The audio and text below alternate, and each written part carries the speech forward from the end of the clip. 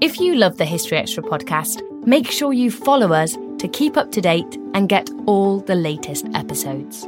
Thanks for your support, and I do hope you enjoy this episode. This episode is brought to you by Indeed. We're driven by the search for better, but when it comes to hiring, the best way to search for a candidate isn't to search at all. Don't search, match with Indeed. Use Indeed for scheduling, screening, and messaging so you can connect with candidates faster. And listeners of this show will get a $75 sponsored job credit to get your jobs more visibility at Indeed.com/HistoryExtra. Just go to Indeed.com/HistoryExtra right now and support our show by saying you heard about Indeed on this podcast. Terms and conditions apply. Need to hire? You need Indeed. Hey, it's Ryan Reynolds, and I'm here with Keith, co-star of my upcoming film, If, only in theaters May 17th. Do you want to tell people the big news? All right, I'll do it. Sign up now and you'll get unlimited for $15 a month and 6 months of Paramount Plus Essential Plan on us. MintMobile.com/switch. Upfront payment of $45 equivalent to $15 per month. Unlimited over 40 gigabytes per month. Face lower speeds. Videos at 480p. Active Mint customers by 531.24 get 6 months of Paramount Plus Essential Plan. Auto renews after 6 months. Offer ends May 31st, 2024. Separate Paramount Plus registration required. Terms and conditions apply if rated PG. When you need mealtime inspiration, it's worth shopping Kroger, where you'll find over 30,000 mouth-watering choices that excite your inner foodie. And no matter what tasty choice you make, you'll enjoy our everyday low prices, plus extra ways to save, like digital coupons worth over $600 each week. You can also save up to $1 off per gallon at the pump with fuel points. More savings and more inspiring flavors make shopping Kroger worth it every time. Kroger, fresh for everyone. Fuel restrictions apply.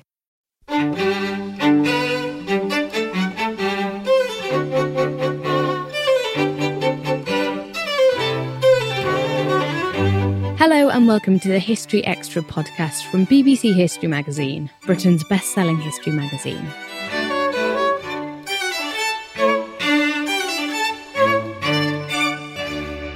I'm Ellie Cawthorne. Welcome back to our special podcast series, delving into everything you wanted to know but were too afraid to ask about some of history's biggest subjects. Today, it's the English Reformation. To find out more, our editor Rob Attar spoke to historian Dermot McCulloch. Today, I'm really pleased to be in the company of Dermot McCulloch, who is Emeritus Professor of the History of the Church at the University of Oxford, and he's one of the world's leading experts on the Reformation. He's the author of numerous books, including Reformation, Europe's House Divided, and a couple of years ago he published a major biography of Thomas Cromwell, who of course is one of the key architects of the English Reformation. So today we're going to be putting questions to him that have come from popular Google search terms, as well as several that you've submitted on our Facebook, Instagram and Twitter. So let's begin with a pretty crucial one from Google, which is, what was the English Reformation? And I guess here it'll be helpful to explain how this relates to the wider European Reformation. Yes, Rob, that really is the whole answer, because the English Reformation was the outwash of something much bigger, which started in northern Germany in 1517 with Martin Luther and spread out from there to disrupt in various ways all of mainland Europe and then these islands. So if you're thinking about the English Reformation, you simply cannot ignore the other Reformations. And they went in waves. You got a first wave from Luther, and then very quickly another wave from another bit of Europe, Switzerland, and then successive waves, which created different sorts of Protestantisms. So there's a Lutheran Protestantism. There's what you could label a Reformed Protestantism with a capital R. Some people would call it Calvinism, but that's just not good enough.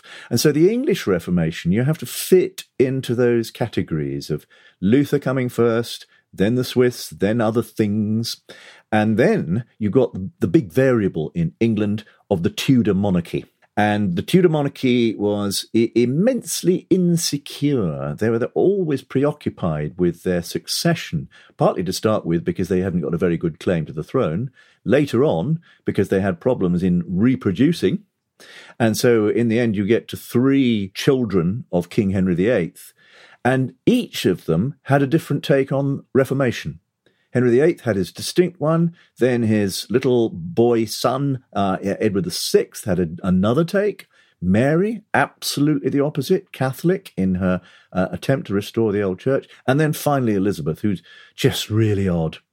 So you've got these reformations in England, which are outwashes of something. And so coming on then to the causes of the English Reformation, and this is an amalgamation of a few Google search questions. When and why did the English Reformation start, and who started it? Two different answers to that. There is a groundswell from below in England of dissatisfaction with the old church, and that went back to the 14th century, something distinctively English, a movement called Lollody. So even before Martin Luther was a twinkle in his father's eye, there is a distinctive English undertow of dissent from the old church. That met Martin Luther's rebellion in the 1520s. And then you have the extraordinary fact of Henry VIII and his dissatisfaction with his long-standing wife, Catherine of Aragon. And so Henry's attempt to find the ideal wife and create the ideal heir to the throne got mixed up with this other wider story. And after that, there's always an official Reformation going alongside an unofficial Reformation in England. And the fascination of the English Reformation is trying to sort them out and see how they related to each other. Now, we've had a couple of people on social media have been asking about Anne Boleyn's role in the Reformation. We had, first of all, Jen M. Kerry on Instagram asked, would the English Reformation have happened if there'd been no love affair with Anne Boleyn? And clearly that's Henry VIII's love affair with Anne Boleyn. Yes, the answer is yes and no. An English Reformation would have happened, but not the very odd, tangled one which happened under Henry VIII. At the heart of Henry VIII's problems was his attempt to find an heir, but also the fact that he absolutely fell passionately in love with the young lady at court, Anne Boleyn. I'm going to say Bullen, actually, because I think that's how they would have pronounced it. So in the later 1520s, you've got this extraordinary attempt to get out of a marriage to Catherine of Aragon and create a marriage to Anne Boleyn, who, rather interestingly, could have stayed a mistress but did not want to. She was determined to be queen. So that would take an enormous amount of diplomacy. The only person who could really untangle it in the 1520s was the Pope. And the Pope, for very good reasons, didn't want to. The most powerful man in Europe was the Holy Roman Emperor Charles V, and he was the nephew of Catherine of Aragon, and he simply put pressure on the Pope to stop this. So you got an absolutely impossible situation, which Henry, with his enormous ego, solved, in inverted commas, by breaking his loyalty to the Pope and declaring that he, Henry, could make a decision on his marriage. And the fact that actually his marriage to Catherine of Aragon had never happened. So in that sense, Anne Boleyn is really crucial to the way the official Reformation in England started. Now, we've got another question on Anne Boleyn that looks a bit more about her own personal religious beliefs and influence, and that is from Philippa Vincent Connolly on Facebook. Was Anne Boleyn a catalyst for the English Reformation, or is too much made of her influence on religious reform? Oh, she was a catalyst, no question, because the distinctive thing about her and her brother George was that they were already enthusiasts for reform in the church. Anne had had time in France, French court, and there she would have met people already interested in reform before Luther, frankly, or independently from Luther. So she had a real enthusiasm for reform, which you wouldn't expect in a royal mistress. And I emphasise her brother George is also important. They were both enthusiastic for reform. And so she did influence Henry VIII, particularly once she was queen, because she could influence who became bishops in his new Church of England as vacancies happened on the episcopal bench. She could get her protégés in, for instance, the great Protestant preacher Hugh Latimer, very much a protégé of hers. So was Archbishop Cranmer, who'd been chaplain to her family. And so there's something really important about Anne Boleyn. Eric Ives wrote a brilliant biography of her, which sums up the case very well indeed. And then moving on to Henry himself, Daniel Farr on Facebook asked, was Henry a willing participant or just a pawn during the English Reformation? He was both. He fancied himself as a reformer, but not really a Protestant reformer. You could never, ever say that Henry VIII was a Protestant, but he could look to that great reforming influence in Europe in the early 16th century, Desiderius Erasmus. Henry was a huge fan of Erasmus and sort of fancied himself as a mini Erasmus, the perfect reforming prince. So you've got that thought in his mind. But this is not really Protestantism, it's his own agenda, and you can never precisely say where he's going to jump on that. So willing participant, a participant, yes. But pawn, now this is where it becomes interesting, because two key players he'd put into power for his own reasons were Archbishop Cranmer, Thomas Cranmer, a former Cambridge Don who, to everyone's surprise, he made Archbishop of Canterbury, and Thomas Cromwell, who he chose to be a royal minister at the beginning of the 1530s, I think out of recognition of his sheer competence. Cromwell had been Cardinal Wolsey's employee for a very specific purpose, which was to look after Cardinal Wolsey's design for his tomb and all the arrangements which went round the tomb. And Henry VIII, when he effectively destroyed Cardinal Wolsey, inherited Cromwell and inherited the tomb. So the tomb which Cromwell had been masterminding for the Cardinal was now going to be the King's tomb. And I think that's where Cromwell came in. But very quickly, Henry VIII recognised talent. Now, Cromwell had a huge enthusiasm for the Reformation, and so he had his own agenda. And very often he could bend Henry VIII to it. So in that sense, yes, Henry is a pawn in the hands of Cromwell from time to time, very unpredictably. And then coming on again, well, sticking with Cromwell, in fact, we had a question from Caroline Angus, also on Facebook, who wanted to know, why does Cromwell not get the credit he deserves for all he did to bring the Reformation to England, or for the sheer volume of work he did during an incredibly turbulent decade?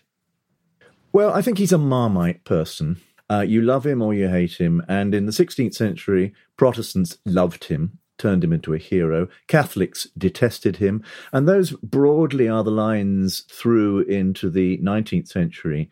In the 20th century, his reputation grew in some circles, partly thanks to my old doctoral supervisor, Geoffrey Elton.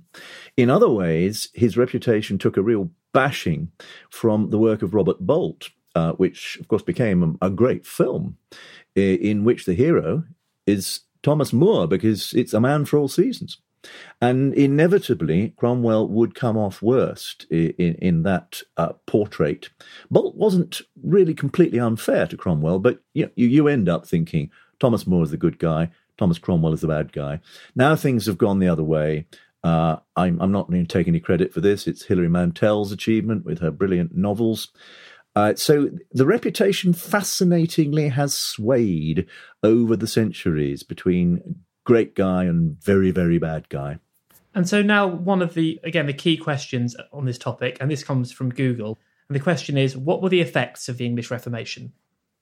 To transform England, to remove it from 1,000 years of relationship with Rome towards another international identity, which is that of international Protestantism, the Protestantism of Northern Europe, Scandinavia, of Luther, of Calvin, of Zwingli. And that's as much an international identity as the Old Catholic one, but totally different. And it meant that England became a Protestant country, one of the most important, powerful Protestant countries in the end.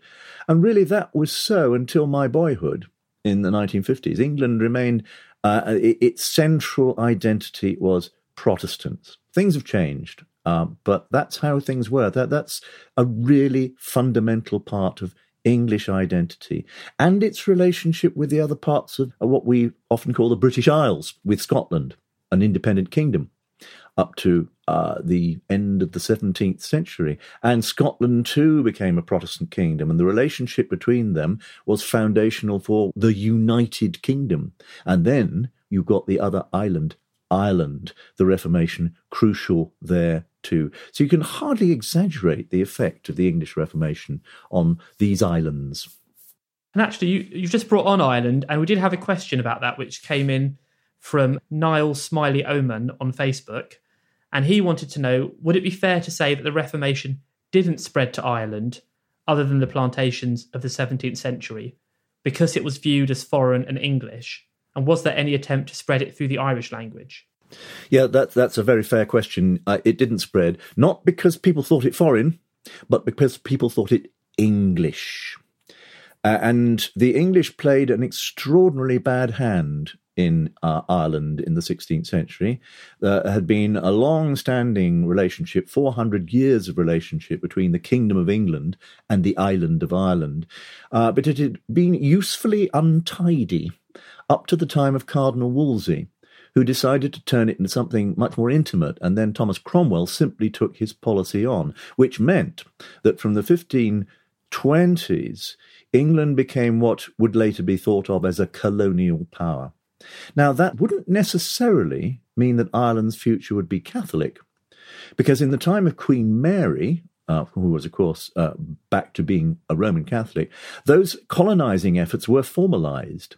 They really became a thoroughgoing policy of imposing an English identity and English people and English ownership on Ireland. And one of the reasons for that was that her husband was King Philip of Spain. And the Spaniards had been doing the same thing in the New World.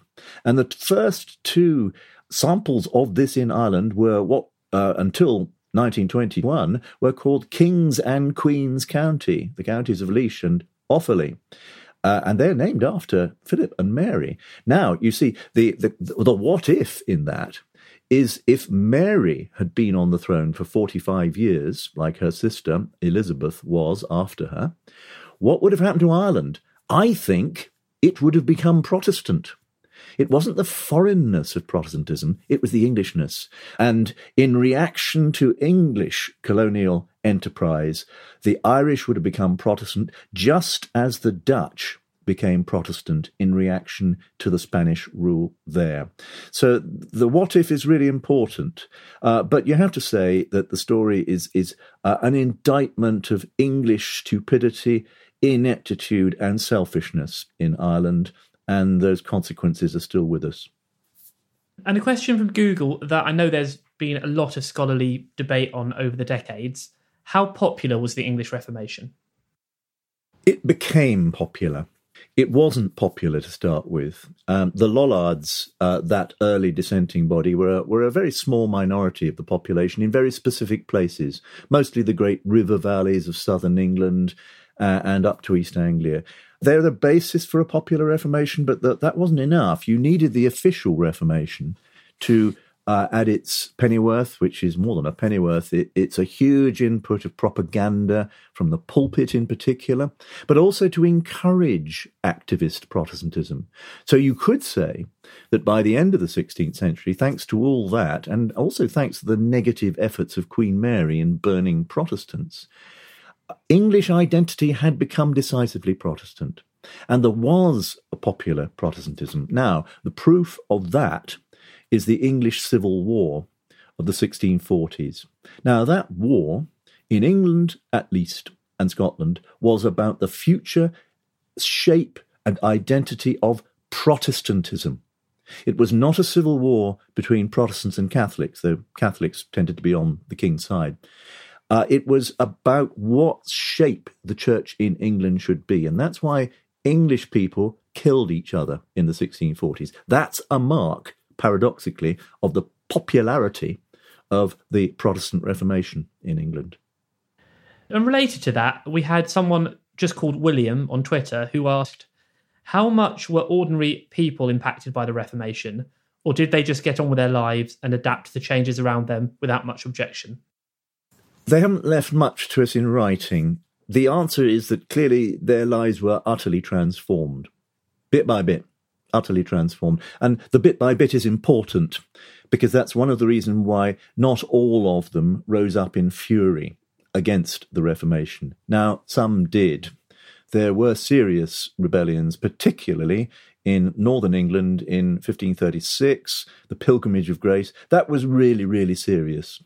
It was a shout of fury in northern England against what Henry VIII was doing, and very precisely about the Reformation aspects of what he was doing, the closure of the monasteries in particular, and against the great minister Thomas Cromwell. And the same was true in 1549. There were huge explosions of fury in Western England against the Reformation changes. But interestingly, by that stage, in the same year, 1549, there were risings in lowland Eastern England, which were Protestant in flavour, in which the crowds who gathered to express their fury against the government used the Protestant liturgy, and the government appealed to them as fellow Protestants. So that's a mark of the way in which popular opinion was changing on a regional basis. Protestantism was exciting.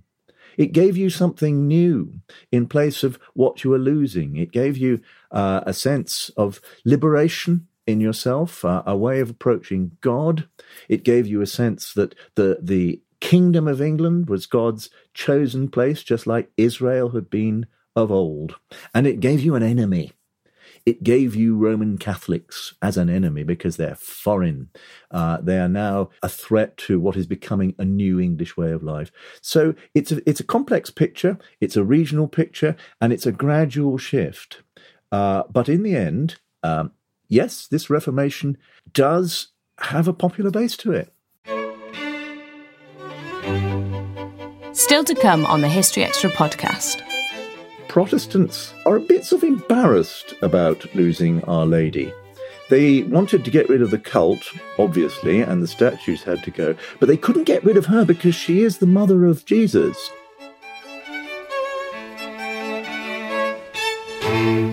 We don't always realise just how much our negative thoughts and experiences stick with us and weigh us down. You may find your brain constantly running through a highlight reel of bad moments. That comment your friend made last week that hurt your feelings. That frustrating thing your mum does. Or that silly thing you said in a meeting. Maybe it's time to get it all off your chest. Whether it's a tiny annoyance or something much bigger, talking about it can give you some relief and lead you to a potential solution. That's where therapy comes in. It's a safe space to share whatever's weighing you down and learn to process it, so your internal highlight reel can focus on the good stuff. And BetterHelp offers affordable online therapy on a schedule that works for you. Connect with a licensed therapist by text, phone, or video call. Start the process in minutes and switch therapists anytime.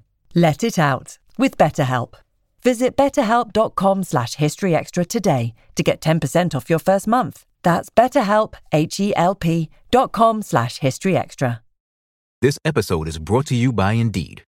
We're driven by the search for better, but when it comes to hiring, the best way to search for a candidate isn't to search at all. Don't search, match with Indeed. Use Indeed for scheduling, screening, and messaging so you can connect with candidates faster. And listeners of this show will get a $75 sponsored job credit to get your jobs more visibility at Indeed.com/historyextra. Just go to Indeed.com/historyextra right now and support our show by saying you heard about Indeed on this podcast. Terms and conditions apply. Need to hire? You need Indeed.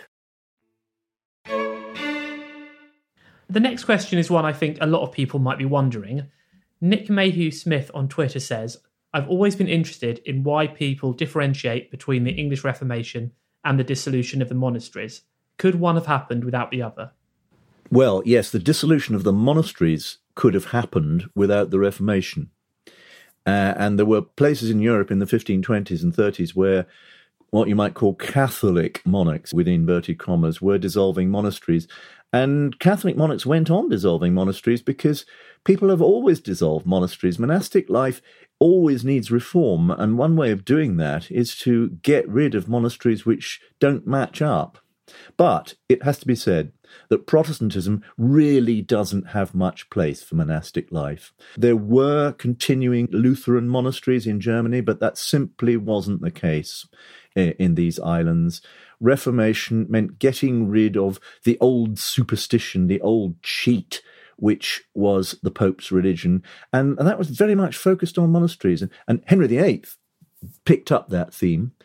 Thomas Cromwell probably, in the end, went for the dissolution of all monasteries on ideological grounds. Henry VIII went for it because of money. He was building the most expensive defensive system that England had known and would know up to the 19th century, and it cost an absolute fortune.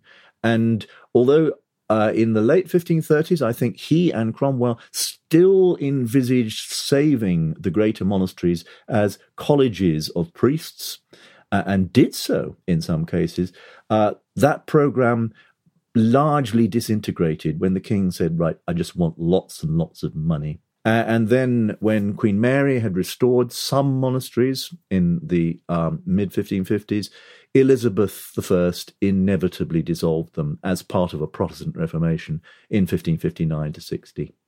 Then a question from Google that does connect a little bit to what you've just been talking about. What was the financial impact of the English Reformation on the English monarchy? It could have been huge, because Henry VIII gained this fantastically large windfall in lands, estates, property, lead, bells, you name it. But he squandered it. He squandered it on the vast military expenditure of the crown, defence against his many enemies abroad, most of which had been caused by his own stupidity and incompetence.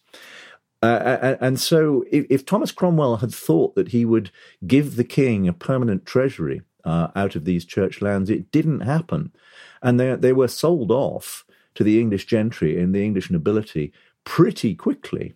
And it meant that the crown's windfall by the end of the 16th century had virtually gone. So the English monarchy didn't benefit as much, and it's in dead financial trouble by the early 17th century. One more question on the dissolution. Thomas Smith on Twitter asked, what did the Reformed monks do next? They did all sorts of things, depending on how old they were, their commitment to the monastic life. And you could add friars to monks. They are the two different things, because friars before the Reformation had been the outgoing people, the preachers, hearing confessions among the people. Monks are people who theoretically ought to stay in their monasteries. So you've got two sorts of religious now looking for new functions. Friars very often turned into Protestant preachers because they're ideas men. And so they were captured by the ideas of the Reformation.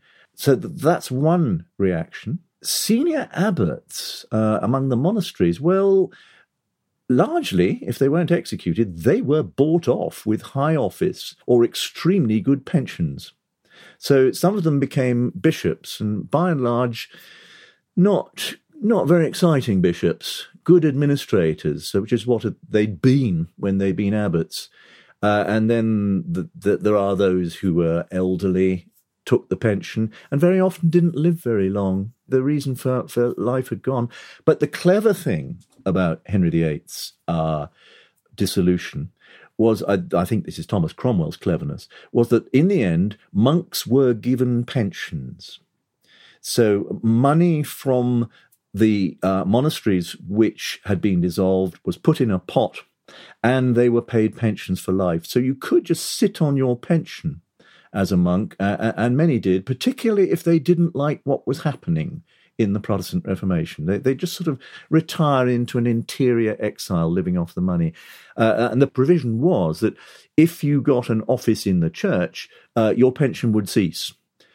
So if you worked your way up into the Protestant church, well, that's it, and you'd be given a different sort of salary. So there are all sorts of different end results. What's, I think, very interesting is how few of them tried to carry on the monastic life. Many, many more nuns did.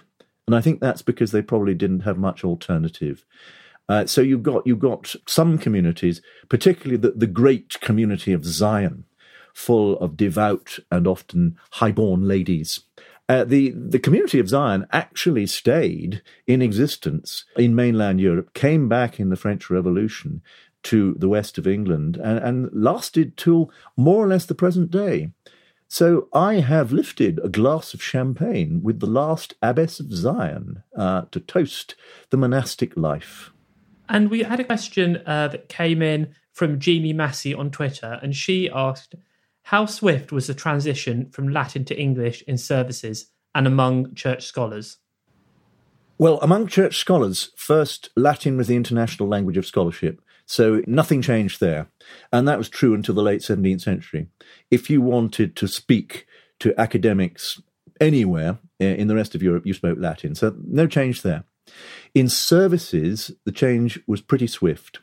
There were experiments under Henry VIII with bits of the liturgy, particularly the processional called the Litany, which there were special services, particularly when a war happened. You went in procession, and Archbishop Cranmer drew up English services for that. He'd already in private been drawing up English services, which in the reign of Edward VI were put into effect very quickly, very ruthlessly in 1549, with big penalties attached. So overnight, you'd feel the change. In the reign of Mary, Latin brought back, of course, the old Mass, but again, straight away with Elizabeth I, the Book of Common Prayer, basically Edward VI's second version of his Book of Common Prayer. That's put back, it's in English, unless, interestingly, you're in Oxford and Cambridge, where you can use it in Latin, Eton College. But otherwise, that English book is the basis of the Book of Common Prayer right up to the present day, still in use in, say, choral evensong. And we had a question that came in actually from a fellow historian and author, Leander Delisle, on Twitter, and she said, female imagery disappeared from churches. Who missed it, and how was this expressed? Thanks, Leander. I mean, that's a hugely interesting question to which there is no very good answer. Absolutely right. Female imagery disappeared from churches. The images of Our Lady, which were so important, they went. Who missed it? Huge numbers of people must have done. But we got very little of their reactions. Leander will know, and lots of people will know, those haunting poems about Walsingham, written in the reign of Elizabeth I, and the loss of Walsingham Priory and the great shrine of Our Lady. But not much else. And that might be because Protestants are a bit sort of embarrassed about losing Our Lady. They wanted to get rid of the cult, obviously, and the statues had to go, but they couldn't get rid of her because she is the mother of Jesus. And if they did really sort of what you might say slag her off, that would put them embarrassingly alongside very radical Christians, Anabaptists, for instance, who denied the humanity, the full humanity of Jesus alongside his divinity. And Mary is the guarantee of humanity. And reverence for Mary also ties the humanity into Christ's divinity. So that's a real problem for Protestants, and the answer is sort of embarrassed silence. It's very interesting how Mary is missing from Protestant culture in England. Think of the first Protestant carol, While Shepherds Watch Their Flocks by Night, written in the 1690s and still sung. Now, where's Mary in that? And then you go on to that marvellous piece of Protestant music, Handel's Messiah. And, you know, this is about the birth of Christ, most of it. Where's Mary? Not there. So there's a real problem for Protestants. But I think English culture simply went silent on her. We had a question that came from Mr. Murphy on Twitter, who's looking at the Reformation beyond Henry VIII's reign. And he said, Peter Marshall described the changes under Edward VI as being the psychological end of the medieval period in England.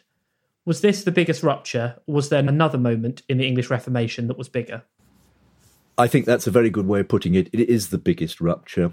English services, deliberate destruction of beautiful things, the end of all the chantries, so purgatory went. In that sense, it's the revolutionary period of the English Reformation. It's very unlike Elizabeth's Reformation, which is deliberately not going any further and in some ways drawing back from Edward VI's Reformation. However, if you were to jump on and extend Reformation into the 17th century, then of course you look at the 1640s and 1650s, where the rupture was really great. The destruction of church buildings, church furnishings, as radical as that under Edward VI. But the interesting thing there is the reaction of 1660. which brought back Charles II, the Stuart monarch, but it also brought back a Church of England with cathedrals and bishops. People seemed desperately afraid of what had happened in the 1640s and 50s, and so they wanted the old Church of England back. They didn't quite get it because of all the bitterness of the 1640s and 50s. So the Church of England put back is a much more hard-nosed, sort of, self-conscious, different form of Protestantism from anything else. So I'd look at both those periods, 1550s and 1650s. And this question follows on from that, really, and it's one from Google, which may in fact not really have a clear answer, but when did the English Reformation end? Good question. I would put it at the end of the 17th century. And when I wrote a general account of the European Reformation as a whole, my dates on that were 1480 to 1700, I think. And that's because after that, you realise you're in a different world. But the impact of the destruction, the bitterness of the early Reformation, they didn't really work themselves out, the effects of that, until the end of the 17th century. And you could say that all the troubles of the Stuart monarchy, for instance, in the 17th century, are thanks to the Reformation, or thanks to their positions in Protestantism, Catholicism, Roman Catholicism. So I'd be a long Reformation man, and within that I'd talk about reformations in the way that great historian Christopher Haig talked about reformations. I think that was a very useful idea. And now Claire on Twitter asked, how did the role of the church change for the laity after the Reformation? It became much more uniform. The Reformation wanted a church which covered everybody, just like the old church. But it gave them far fewer ways of approaching God than the old church had, because it got rid of the monastic life. It got rid of the guilds, which existed to pray for the souls of the dead, and that's a big expression of lay activism. And what are you left with? Well, you're left with apart from the cathedrals, to which I think no one went after the Reformation, apart from those involved in its worship. Apart from that, what have you got? The parish church. Those thousands on thousands of parish churches, that network covering the entire map of England and Wales. You go there on a Sunday, and perhaps more frequently, and what you'd get would be the Book of Common Prayer. And mostly what you get out of the Book of Common Prayer would be morning prayer and evening prayer with very occasional Holy Communions. So the diet of religion was much more restricted, and that's the case right across Europe.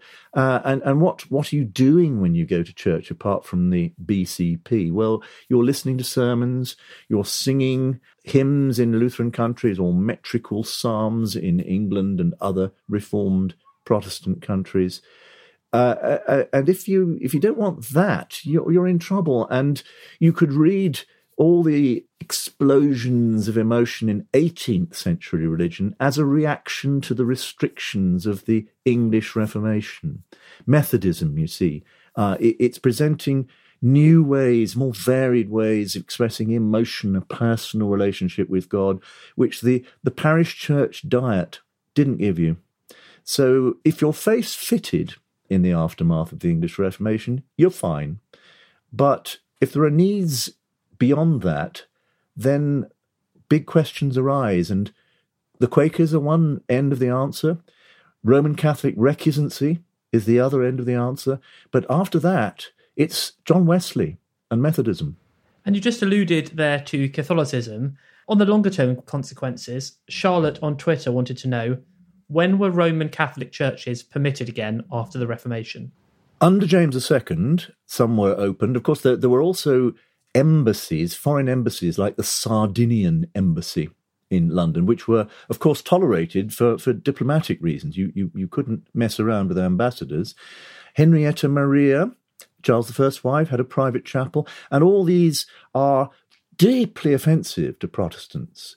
And as a result of that, when James II left the throne, Roman Catholic chapels were very, very marginal Gentry households would have them, and tenants could slip into that. But really, it's the late 18th century when it was made reluctantly legal to build Catholic chapels. They would have to be very discreet, and they could be the subject of mob violence.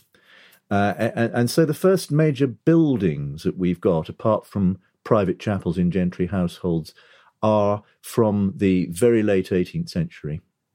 Why do you think it took so long before this was accepted again, nearly 300 years? Because the essence of English identity from the late 16th century to the 19th century is hating Roman Catholicism.